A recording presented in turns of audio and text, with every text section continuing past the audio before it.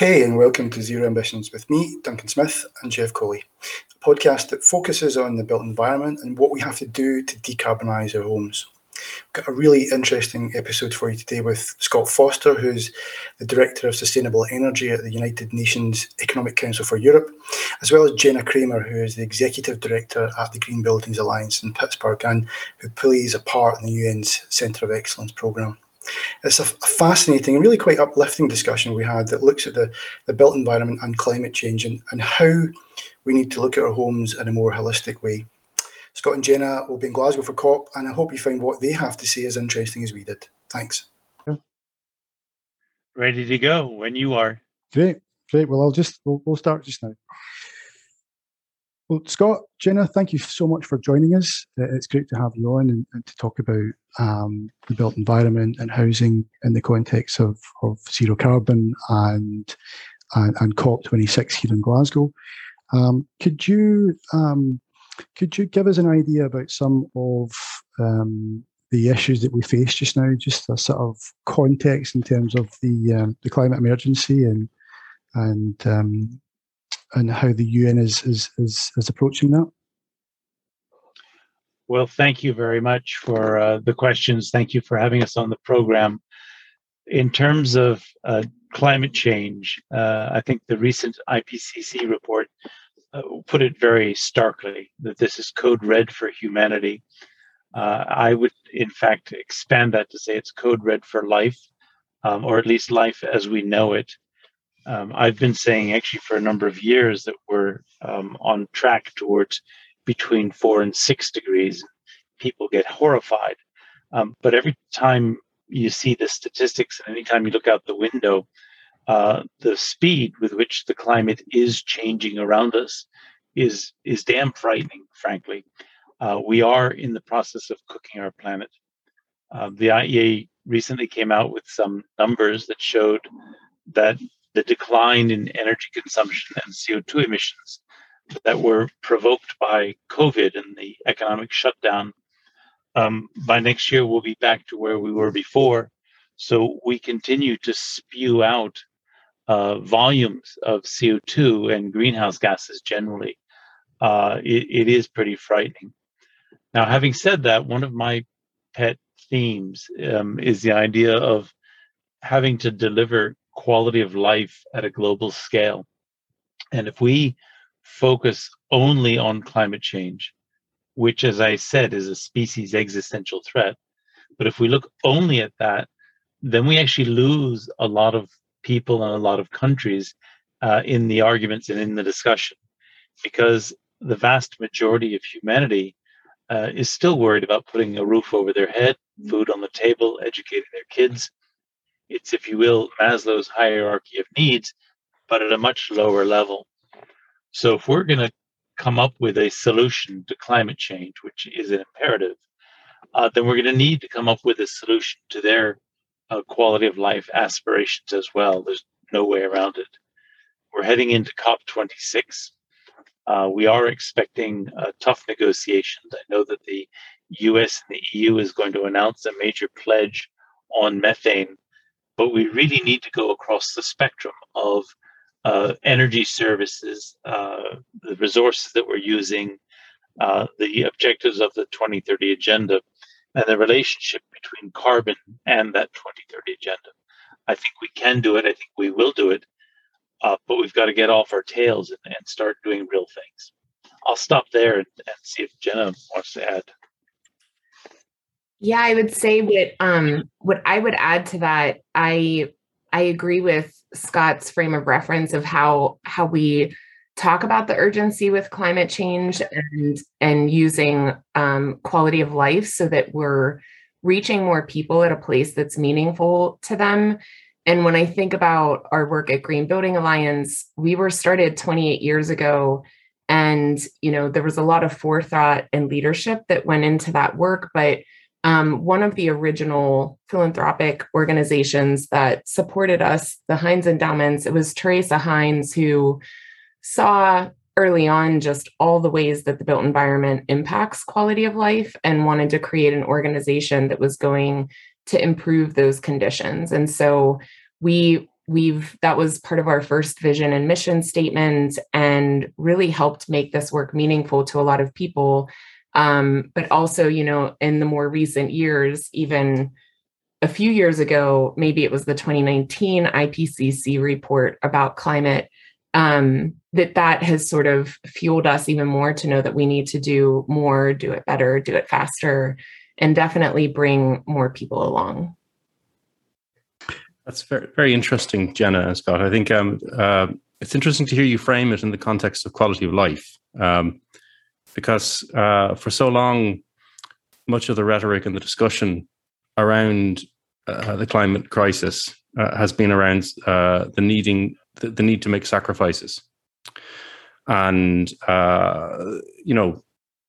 whether it's turning down the thermostat in a building, or whether it's eating less meat, or not having the sun holiday, or not driving. And of course, there's no getting away from it. I guess some of these things are going to need to be changed. But what are you hinting at the fact that we need to rethink about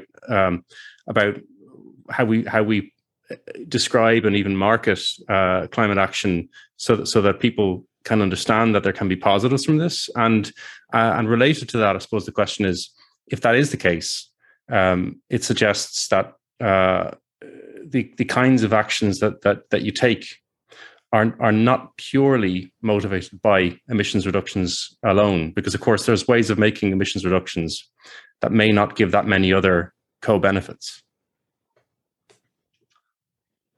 I guess I'll jump in. That's an excellent question. I do know that the climate issue, and it's been phrased in those terms, that the sky is falling and we need to change. And I find often governments, international organizations, the UN, wagging our fingers at people.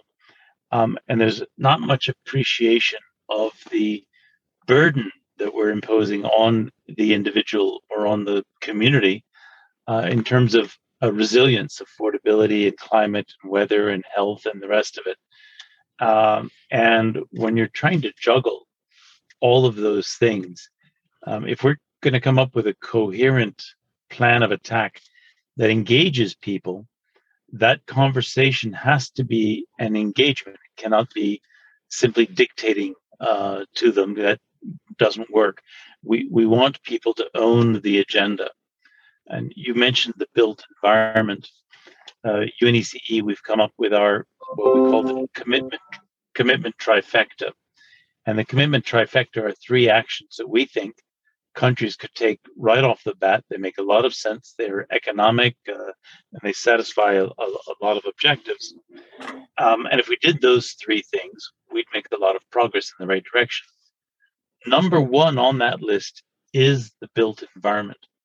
And, we started off our program thinking about energy efficiency and trying to achieve certain energy efficiency standards. And as that agenda has moved forward, it's become a much broader set of topics. It's including carbon issues. It's embedded carbon. It's carbon emissions from the energy services that buildings require. Then it goes beyond that. It's dealing with price responsibility and affordability and health. And very quickly, you realize that we're not looking only at building new buildings. We're actually looking at the retrofit market as well. And by the time you include all of these other outcomes that we should be able to anticipate from the built environment, it deals with things that people worry about. So the minute you speak to them with a vocabulary and agenda that delivers to them what they need, what their kids need, speak in English maybe, then you're going to be able to drive an agenda forward. If I'm going to go into a country that is absolutely dependent on fossil energy, and I'm going to say, I'm Thanos, bang, and I'm going to shut that coal mine down or those coal fields down. And suddenly I've put out of work all of the people. And I've got a social, urban, industrial ecosystem that emerged around that primary energy source. So we've suddenly got an economic and social ghetto that then becomes another problem. So rather than doing it so radically, and keep in mind that radical is what we need, we've got to put together a program that brings that community along and gives them hope, gives them options, gives them lives. And it's when you think in those integrated ways that I believe you'll be able to make serious progress on climate. Again, I'll stop there. I think that's such an interesting point, Scott, because we've been talking in the last few weeks or so, just in a work context about the transition from the industrialised economy here in the UK in the 1970s and 80s, and how certain necessary economic decisions were made, but without the human context behind that. And I guess to kind of take what you're saying and look at that from a whole systems approach, we've got to look at houses from that whole systems approach. We've got, you mentioned things as designers of retrofit and new build. I think we are guilty sometimes of not thinking about the occupant or the health benefits or so on. So you're talking at a micro level to factor in some of the wider implications about housing and retrofit, as well as some of the macro stuff about how we make sure we transition to a net zero economy in a way that doesn't disadvantage people who are working in fossil fuel industries just now. Is that kind of chime with what you're saying?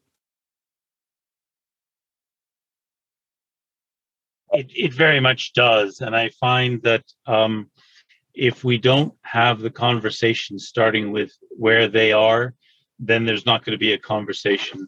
The old saying goes, walk a mile in my shoes, and that's what we're talking about. Again, I'll come back to the built environment, and this is an example from Ireland, where there were some social houses that were developed in line with the principles that we've been espousing. And the enthusiasm that the people who live in those homes have expressed is extraordinary. That really leads to other people seeking social housing, demanding the same kind of structures that meet their requirements. So talk to people in their language and you'll be able to make progress. Absolutely. Jenna, I'd like to learn a bit about how Pittsburgh became involved in this in the High Performance Buildings Initiative, and how you got signed up, and what's really happened since you signed up. Because there may be other cities and regions and so on who are interested in following in your footsteps, and that experience as an early adopter here, I think, would be really, really useful to learn from. Yes, definitely. So we have a catchy phrase of 26 by 26. So we would love to be celebrating 26 centers of excellence by COP 26. So we would love to have more cities and organizations and regions involved in this effort. As Scott mentioned, that the built environment is one of the top priorities this year with the climate conference, but what everyone is considering as far as the most impactful and tangible ways to make impact. And, for us as an organization and even us as a region, that has been the case for quite some time. And I think about Pittsburgh, there are a lot of cities like Pittsburgh across the world that are post-industrial. I know that Pittsburgh and Glasgow have a very strong relationship with each other that will also be celebrated at COP26. And so we're dealing with a lot of the same issues and opportunities of how we think about, the burdens that the built environment has endured and how that's negatively impacted quality of life over the years, just from a very heavy industrial past, but what the opportunities are moving forward. And so with Pittsburgh, I mentioned when we were started as an organization in 1993, the focus really was around quality of life. And people, it's meeting people where they are, like Scott said, it's one of our strong mottos of how do we meet people where they are, but we walk with them along their sustainability journey. And so we say there are 100 doors to sustainability, and our job is to find their doors. So if we're talking to people about, poor air quality and maybe they have asthma, or if we're talking to a business owner and talking about the money that can be saved by adopting sustainable practices. And that's really how GBA has gone about the work over almost the last 3 decades. And there's also just this really great collaborative, dedicated, very partnership oriented, but grittiness, I would say, to our region of coming together and finding, seeing a problem, but really working together across sectors to find solutions. And so during that time, because of leadership across philanthropy and business and government, we've really been able to see a lot of the ideas and ideals that have come out around the built environment. So anytime something new would happen around green building, people in Pittsburgh really took these ideas and made them tangible and put examples into the ground. And we have made a lot of progress over this time. So, when in the United States, when LEED, the first sort of green building framework, came out, we had 3 of the first 13 buildings. And as, all of these rating systems and frameworks really help us address things at a larger and better scale, we continue to adopt them. So whether it's living building or passive house, our region has been an early adopter. And I think you all had mentioned just the importance of even our existing buildings. It's not just about our new buildings that we're creating, but we have a lot of older existing building stock. And so in 2012, we launched a 2030 district to really look at how can we help existing buildings reduce their energy and water use 50% by 2030, as well as their transportation emissions, again, to help them save money, but also reduce the impact on the environment and improve quality of life. And so, we continue to adopt these new and best practices. But we're also a place that we don't want to rest on our laurels. We know that we have a lot of work to do to make sure that our whole region is coming along with us, that we're not leaving anyone behind in what a healthy, high-performing place looks like.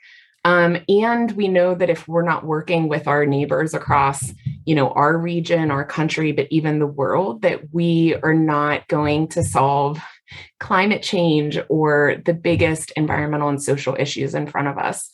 And, as I mentioned, I think it was 2018 that maybe we started conversations with Scott and learned about the High Performance Building Initiative, and was really inspired and felt like it was something that could re-inspire and engage a community that has already been dedicated to a healthy, high-performing built environment.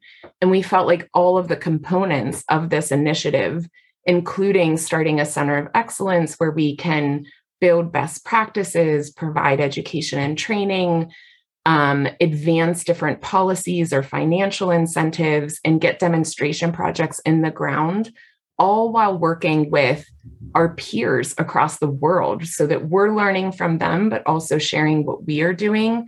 It felt like it was the natural next thing to do as we were entering this next most important decade, as we're working towards 2030, when we know, these next few years are so important, and what we do with them will have major implications, not just on us and our region, but the whole globe. And so this effort, it had the resources, the people, the inspiration, the excitement, and also just what I think our region was looking for as we're thinking about what's next and what's going to help us get to where we need to go by 2030. Fantastic. I think it's very interesting that, sorry for cutting you in, Duncan, there, just to quickly, or by all means, take over if you want. But I had one question that for you, Jenna, as a kind of a follow up, which I think is it's just when you talk about bringing people along and focusing on quality of life and so on. Pittsburgh, as I recall it, Pennsylvania, the state that Pittsburgh is in, was the state in the blue wall that fell in 2016. and part of this Rust Belt region of kind of former industrial heartland of America that ended up voting for Trump. Don't want to go on at all, or really at length about Trump or about politics in general. But the point for me is that I think it's really interesting. When you focus on quality of life and when you focus on looking at the position people are in, looking at where they're coming from, does it then create a situation where you can reach across the political divide? Does it mean that you're speaking to people in terms that stop this falling into conventional, different political camps in terms of the arguments you're making? Do you think it's beneficial to take that strategy, and does it mean that you can help to potentially depoliticize the subject? Definitely. In our work, we've always advocated that this is a bipartisan issue, that it should not be political in any type of way. And I think, we've allowed a lot to divide us in many different ways. And there's a lot, even in the last few elections, just watching, Pennsylvania change in many ways because of what maybe people see as values or values basis. But when you meet people and know who they are and where they're coming from and why they care about anything or what it is that they're working towards, there's always more commonality than not. I've thought a lot about my own family.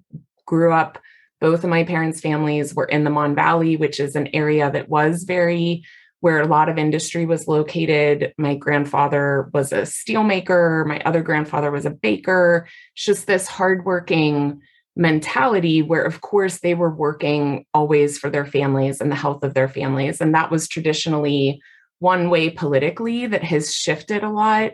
But again, this conversation about, we all care about the health of our children. We all want our communities to thrive. We all want to be able to put food on the table and breathe clean air. It's just it should be a more basic conversation versus thinking about it always in the terms of trade-offs.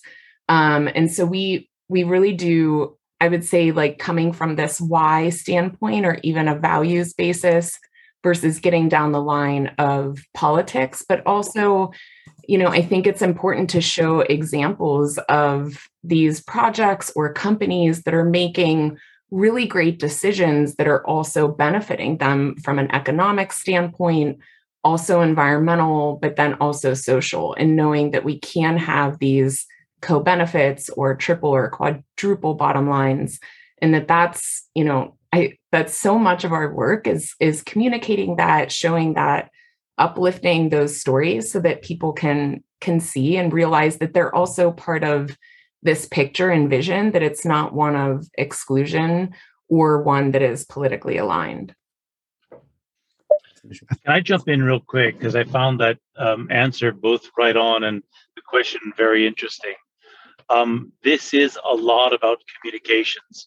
And when I think about shaking my finger at somebody and saying we have to save the planet, stop emitting CO2, that doesn't necessarily communicate.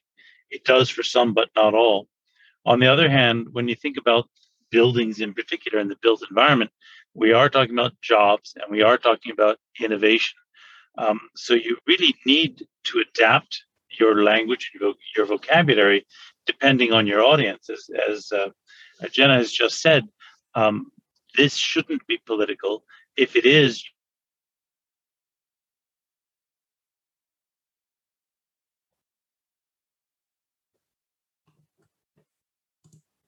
you need to adapt your conversation.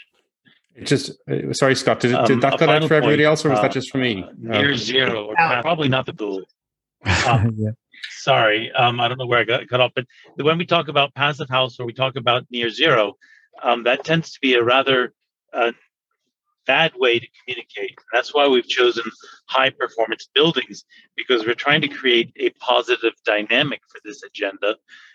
We find that most of the communities that are interested in these topics are very keen on working with the UN to advance that 2030 agenda. So in sum, it really gets down to the communications. And if you can get that right, you've got a head start. I'll stop.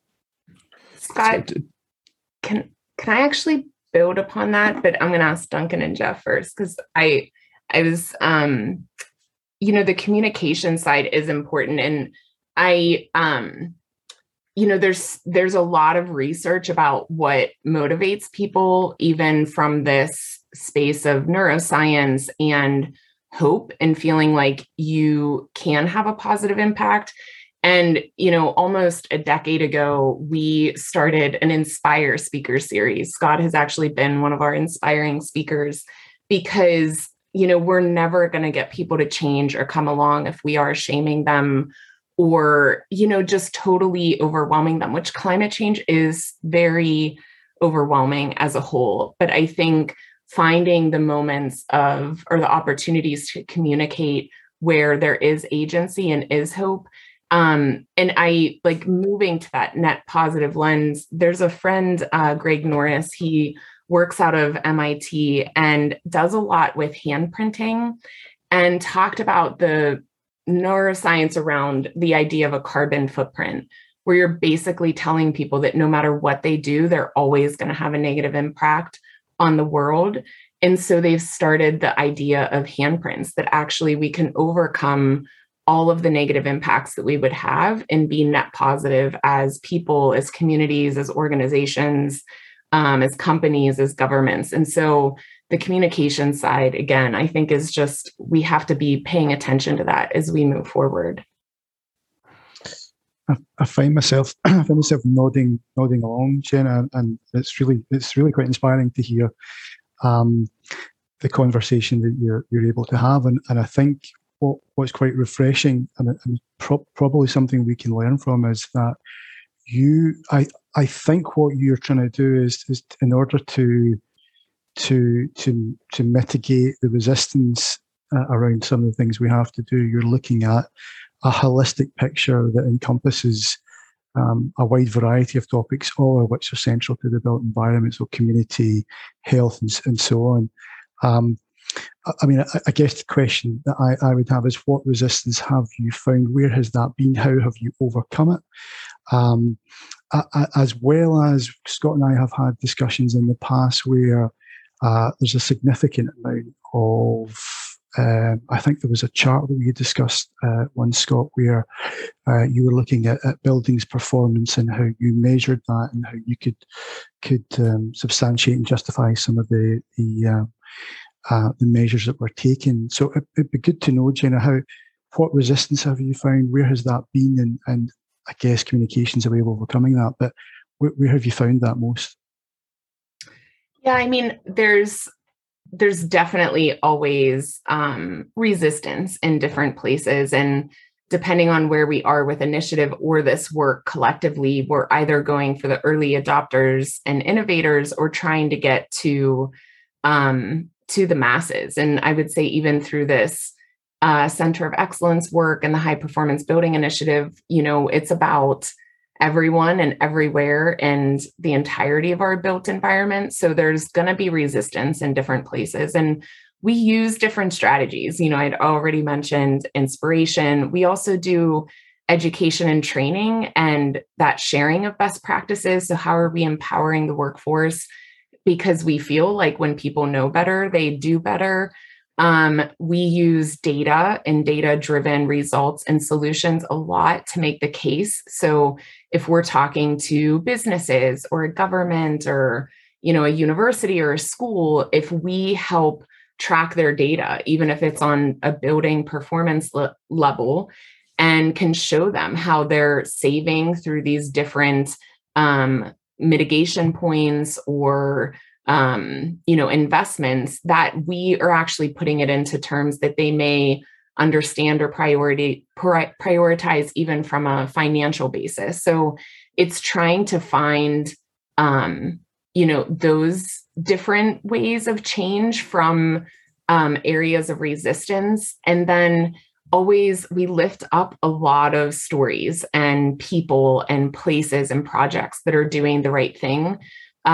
Because at the end of the day, we think, everyone really does want to do the right thing. Like, people don't want to be shamed or called out in a newspaper, but they would love for a project that they're working on to be highlighted and share that story and just bring more meaning to the work that they're doing too. So it's different strategy. I mean, we do get resistance, but again, it's meeting people where they are and understanding where that resistance is coming from and just trying to work with them and move forward. And the centers, if I can come in on that again. Sure. Yeah, I'd like to come in on that again real quick. I couldn't agree more with what Jenna has said. Some of the resistance that we're finding are people who are actually, they've been in the business for years. They know how it's done. They know what's available. They've got their existing network, their existing framework, and getting them to move out of that will require a Herculean effort. I think you all may know Jim Gannon from Ireland. He's vice chair of our committee, and he made the observation a while back that it's when you've actually affected the global supply chain for buildings, which means not only the architects and the engineers, but also all of the building materials that are going into them. That's when you will have had an impact. So the resistance is almost more the collective inertia. And that's why it's necessary for the UN to act at scale and to really mobilize a global community, because it's when they're moving collectively that we're going to make a difference. Thanks. And is that, Scott, where you see the centres of excellence really coming together and providing that positive message at a truly sort of international stage? Is that the role that you see of the information that can be shared and practice shared at the Centre of Excellence level? Yes, absolutely. In fact, our High Performance Buildings Initiative has 3 primary pillars, and the Centers of Excellence are one of the 3. What we have then is institutions and organizations that are very focused on their local community, their local stakeholder group. And that's what we think is important. It might be UN, but we don't only want to operate at the ribbon cutting level about new initiatives. We actually want to make a substantial difference on the ground by changing behaviors. So it's that connection to the local communities and local stakeholders through the Centers of Excellence that we think will have a huge impact. The second leg that we've got is a thought leadership group, which, if you will, are gurus from different sectors. And they are able to have a dialogue and a discussion about all of the income, all of the outcomes that we're expecting for the built environment, to talk through, make sure we've got them all covered, to then come up with what are the right measures to use, and to go from there to get countries to commit to those quantitative outcomes and those targets. When that can happen, it'll feed then back into the Centers of Excellence saying, here's where we're going and here's what we want to achieve. The third leg is what I would call the industry leadership group. We're trying to develop these case studies, and Jenna's just described it perfectly. People love to see their name in lights of advancing the good of humanity. So if we can get them to put case studies of urban environments, rural, high rises, multi-home, commercial buildings, etc., and get all of them to be coming up with a library. So if I'm in Rio de Janeiro or I'm in Moscow, I can find an example and a mirror of my situation. So those 3 pillars all collaborating and interacting, we think will make a difference. That's what we're all about. Fantastic. I'm really interested in there's an analogy, I think, potentially here, or a similarity I see at least, between the role that the Centres of Excellence could play and something that I have experience of in an Irish context, which is local authorities, going back as far ago as 2005, in fact, in North Dublin, bypassing what were then really pretty basic and rudimentary building regulations when it came to energy performance, and setting 60% in the case of North Dublin, Fingal in North Dublin, 60% energy reductions, 60% carbon reductions, and 30% renewable energy requirements as well for all new buildings as a condition of planning. And that eventually spread, had a role in advocating for this at the time, in a few other local authorities within the next year in Dublin. And by 2007, a new government came in and committed to, first of all, 40% reductions in energy and carbon and mandatory renewables, and then 60% reductions by 2011. So it meant that the heavy lifting for us on complying with the NZEB, the Nearly Zero Energy Building Standard, was which the Irish definition ended up being a 70% reduction. So basically a further 10% reduction on what we'd already got to by 2011, and that arose, I would say, directly from this kind of initiative of local authorities taking action. So, we're now in a situation where, in an Irish context, for instance, we're seeing local authorities looking at starting to focus on other issues like embodied carbon and improving further. Do you think that would you encourage that kind of activity? And is this what you're envisaging for the Centres for Excellence as well, that you can start to, progress things regionally, even from a policy perspective, perhaps, and then lead to national and then maybe international mushrooming? I'll give it a first shot. The answer, of course, is yes.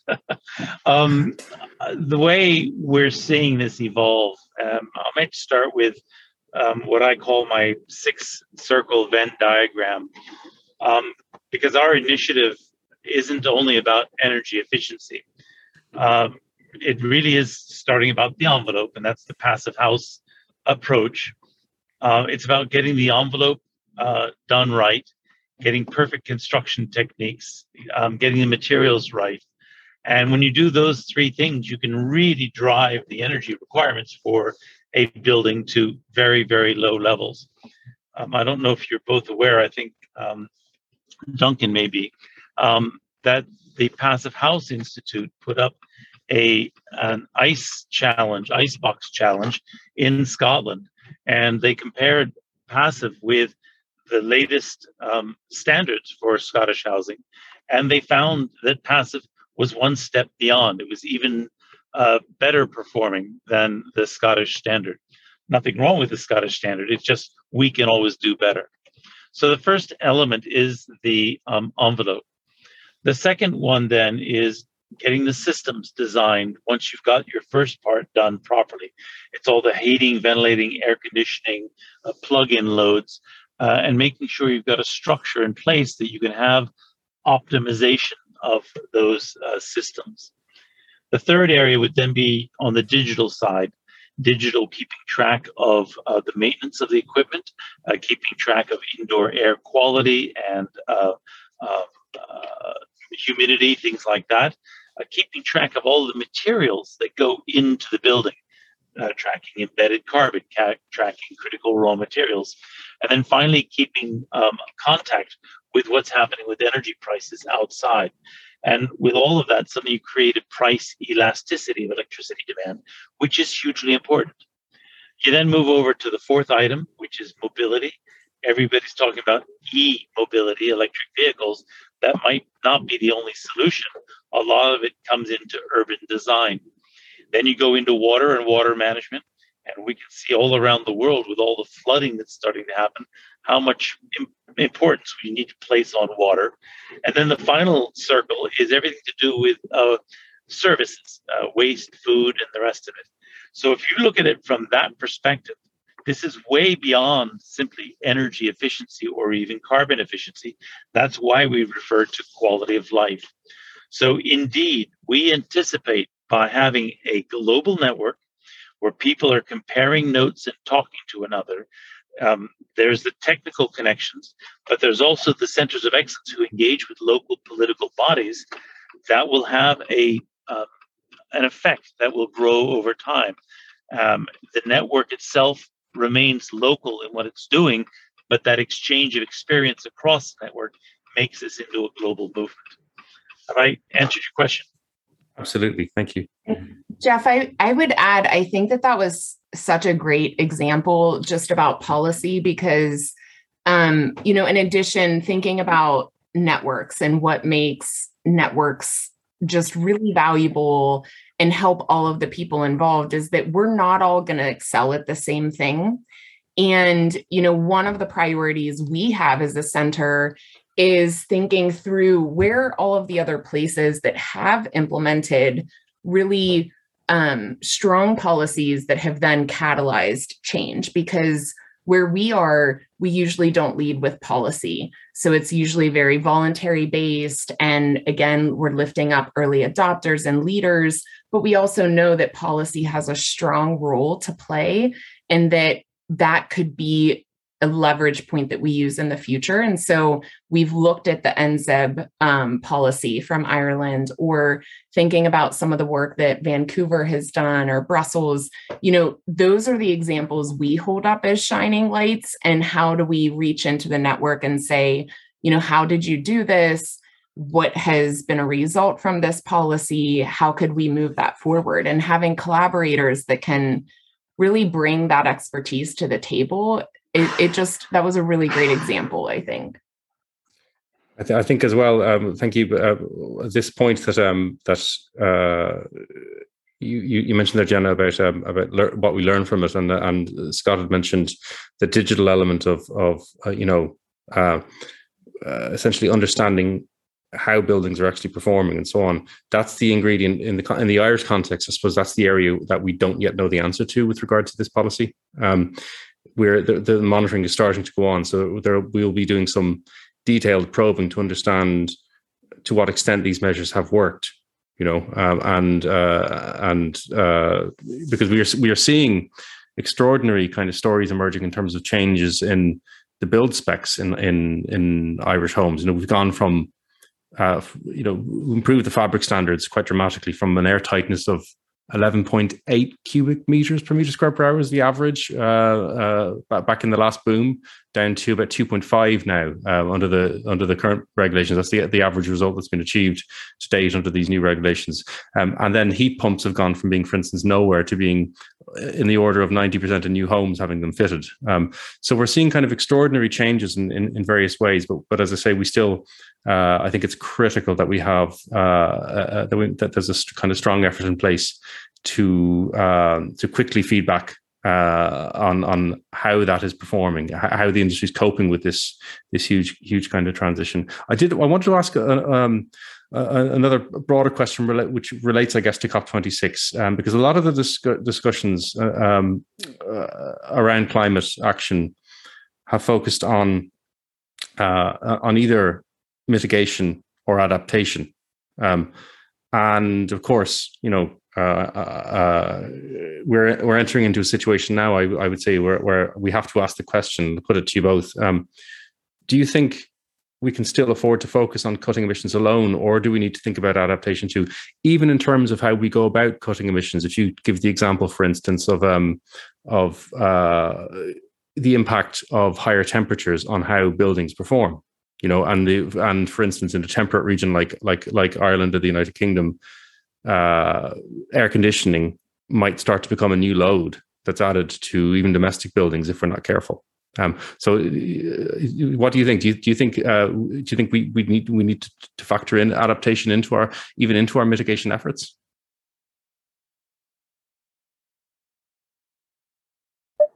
I'm pausing to let Jenna go first. I was saying the same thing for you, Scott, because I always, you're the UN and it's about COP as well.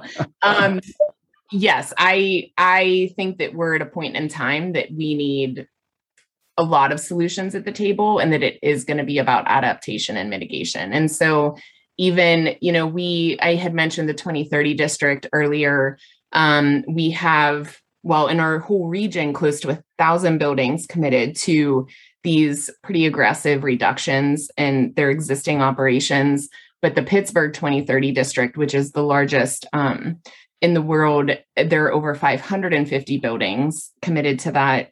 And every year we do a progress report. So we look at real performance, we aggregate the data, and a lot of what the findings were at the end is that, you know, buildings are still like, even if people aren't occupying office spaces, a lot of them didn't see a huge reduction in energy because they're still operating and maintaining those spaces. If there's one person in that building or if there are 100 people in that building, I think the same thing, you know, COVID, we all found ourselves in our homes more.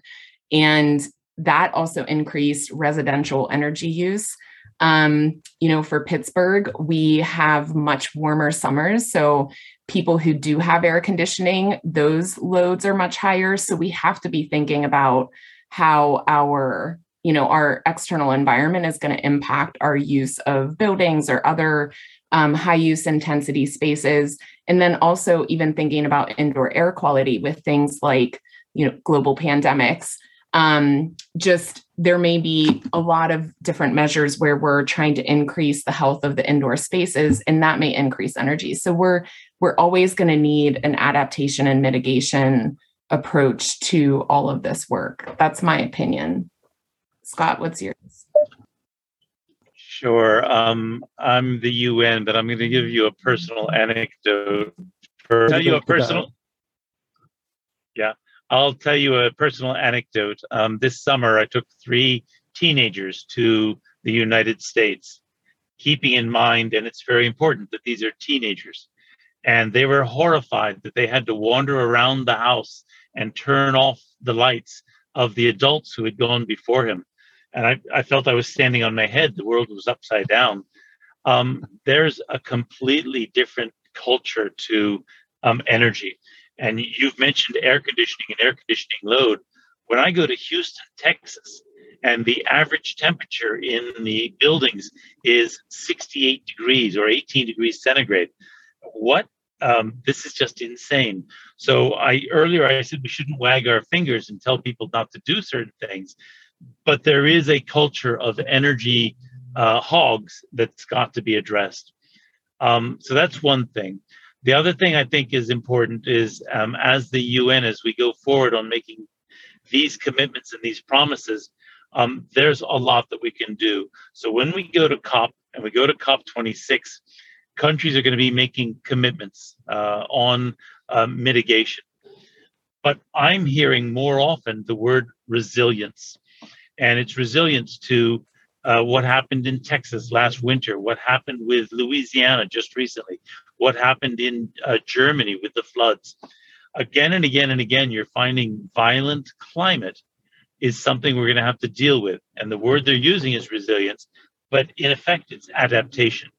So you've got to deal with resilience from an economic perspective, from a physical perspective, from an environmental perspective. So all of those are important. And, you know, when we say that we want to meet 2 degrees, people yell at me saying, but our objective is 1.5 degrees. Excuse me, but we're going to hit 1.5 degrees within the next. It's still on me? Okay. The point is that we have an objective of 1.5 degrees. The analysis shows we're going to hit 1.5 degrees in the next 4 or 5 years. Yeah.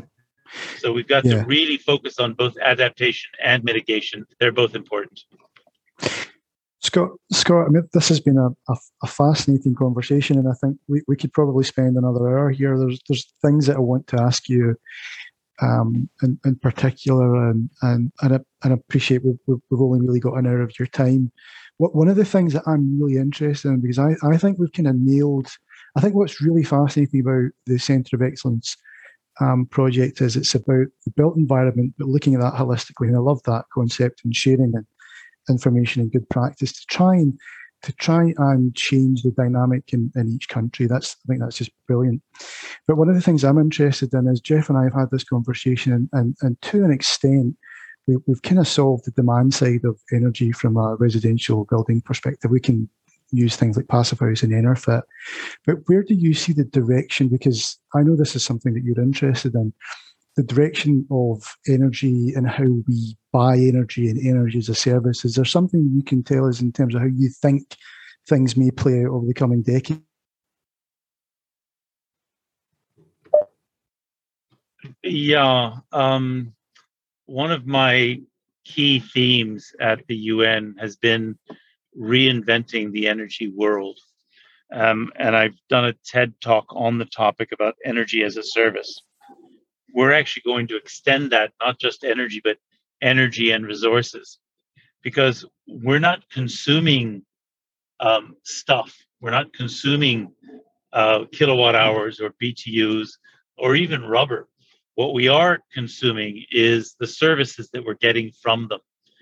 So we need to rethink how we manage the energy system, how we organize it. And the proposition I have is to change it, just like the phones, just like the airlines, into a service industry where I change my relationship with you. You pay me a fee, and I keep the temperature in your house at 20 degrees or maybe 22, depending on the contract, and so forth. You can do the same thing with mobility. You can do the same thing with a range of things. But as long as we're in a world where we're buying and selling commodities, stuff, as I like to say, we're going to have a hard time closing the circle on both climate change and the 2030 agenda. I think that's so interesting. We're kind of coming towards the end of our time, and like I say, I could happily listen to you guys for another hour or so at least. Jenna, will you be coming to COP in Glasgow? And hopefully you will be. It would be lovely to meet up. And if so, what are the kind of things around the built environment that people can look to either join virtually or on the ground? Is there anything set up just now that we can we can look at? Yes, I hope to be attending Glasgow. First and foremost, because you promised us all dinner with your family, but second, because of COP. I have. Yes, exactly. So I think we keep telling even our local community how exciting and important it is that there are a lot of efforts happening on an international scale to really center and prioritize the built environment. And a lot of that is thanks to the work of Scott and UNECE for making that a priority. And the fact that there is a day focused on buildings at COP is also really exciting. And so working with partners like you and several others, just trying to organize meaningful events where people are coming together, but they're also educational and meant to move the needle forward and really launch some of these critical initiatives over the next decade. I think it's a huge opportunity. And then also, from our region and from Pittsburgh's perspective, we hope that there will be several leaders from here present, because we have a partnership with Glasgow, and I believe our mayors are planning a signing ceremony. And at the same time, with this initiative and with Scott, we hope that we're going to have a large ceremony to acknowledge and highlight and welcome the first 26 centers of excellence, and how we're all going to work together to really move this initiative forward. Fantastic. If I can add to that real quick, absolutely what Jenna has said, this idea of being able to bring the network up to 26 by 26 would be fantastic. We have been slowed by COVID, but we're anticipating moving beyond that. So that'll be fantastic. The other idea is the movement in COP. The statistics that are out there always focus on how much electricity, how much coal, how much this, and how much that. The conversation has not been about the built environment. And we're actually hoping to have a major impact on how policymakers perceive where their avenues of influence really lie. It's not just shutting down coal power plants. It's actually getting civilization organized for a sustainable future. And that's where COP should focus, in our view. I think that's really fantastic. I've got one last question, then I'll let Jeff wrap up if that's okay. What I would say is, or what I would ask Scott is, what is this the most important COP, and what does a successful COP 26 look like? You're getting me into very dangerous political territory with that question. To my view, a successful COP is going to be one where industry and governments and intergovernmental organizations, IGOs and NGOs, make serious, concrete commitments and get on with delivering on them. We've had lots of aspirations, and often when you read the language, it's inspiring. It isn't that wonderful, but it doesn't actually lead to real change. So for me, a successful COP is one that does deliver real change. I can't say that this is the most important COP simply because we got to this point. We're facing more than 2 degrees because we haven't been concrete in the past. I first looked at climate change. I'm going to scare you here. In 1979, did a paper on climate change and growing CO2 emissions. Had the world paid attention at that point, it wasn't me, by the way, I was just a junior analyst supporting smart people. But if the world had actually paid attention at that point, the cost of adapting and mitigating would have been much lower, and we wouldn't be facing the crisis that we do today. So it is not 10 past midnight on the global climate change disaster clock. It's actually 12:30. It's way, way late. So yes, this is important. It's really important because it may help us move towards real change. But we're slow and late. That's my view. I think that Scott said it well, that, there's no choice right now where we are other than moving forward in a pretty urgent and aspirational, but like doing kind of a way that, you guys are going to have to edit this because I get emotional because, again, we're just in this point in time that there's really no choice if we want to. I think Scott started the podcast saying that it's about humanity, that climate change is the one issue that unites all of us. And I've been in this space where I do feel fearful for my 6-year-old son, but, we will experience it in our lifetimes as well. And so I'm trying to focus on the opportunity that's in front of us, but we are late to the table. And, that's all. Well, thank you very much, both of you, Scott and Jenna. I think it's been... I'll start that again because there's a noise there. Thank you, both Scott and Jenna, so much. I found it really uplifting, and in an area where it's so easy to feel, frankly, very despondent. I think it's very important. What's very useful for me about this, and what I hope listeners take from it, is that we have an organization, representative of an organization like UNECE, for instance, and of the High Performance Buildings Initiative, calling for radical, urgent action, and with very clear ideas of the kinds of actions that we need to take. And that's a world away from the kind of the more banal, slightly more shapeless or rhetoric that we often get in this kind of space. So there's a sense of clarity and urgency, which I think is really, really important. And I just hope, wish you all the best for the initiatives that and the efforts you're going to be putting in at the COP. We're all rooting for you and we'll do everything we can to help. Yeah. Thank you very much, and we look forward to seeing you in Glasgow. Great. Thank you so much. It's great to talk.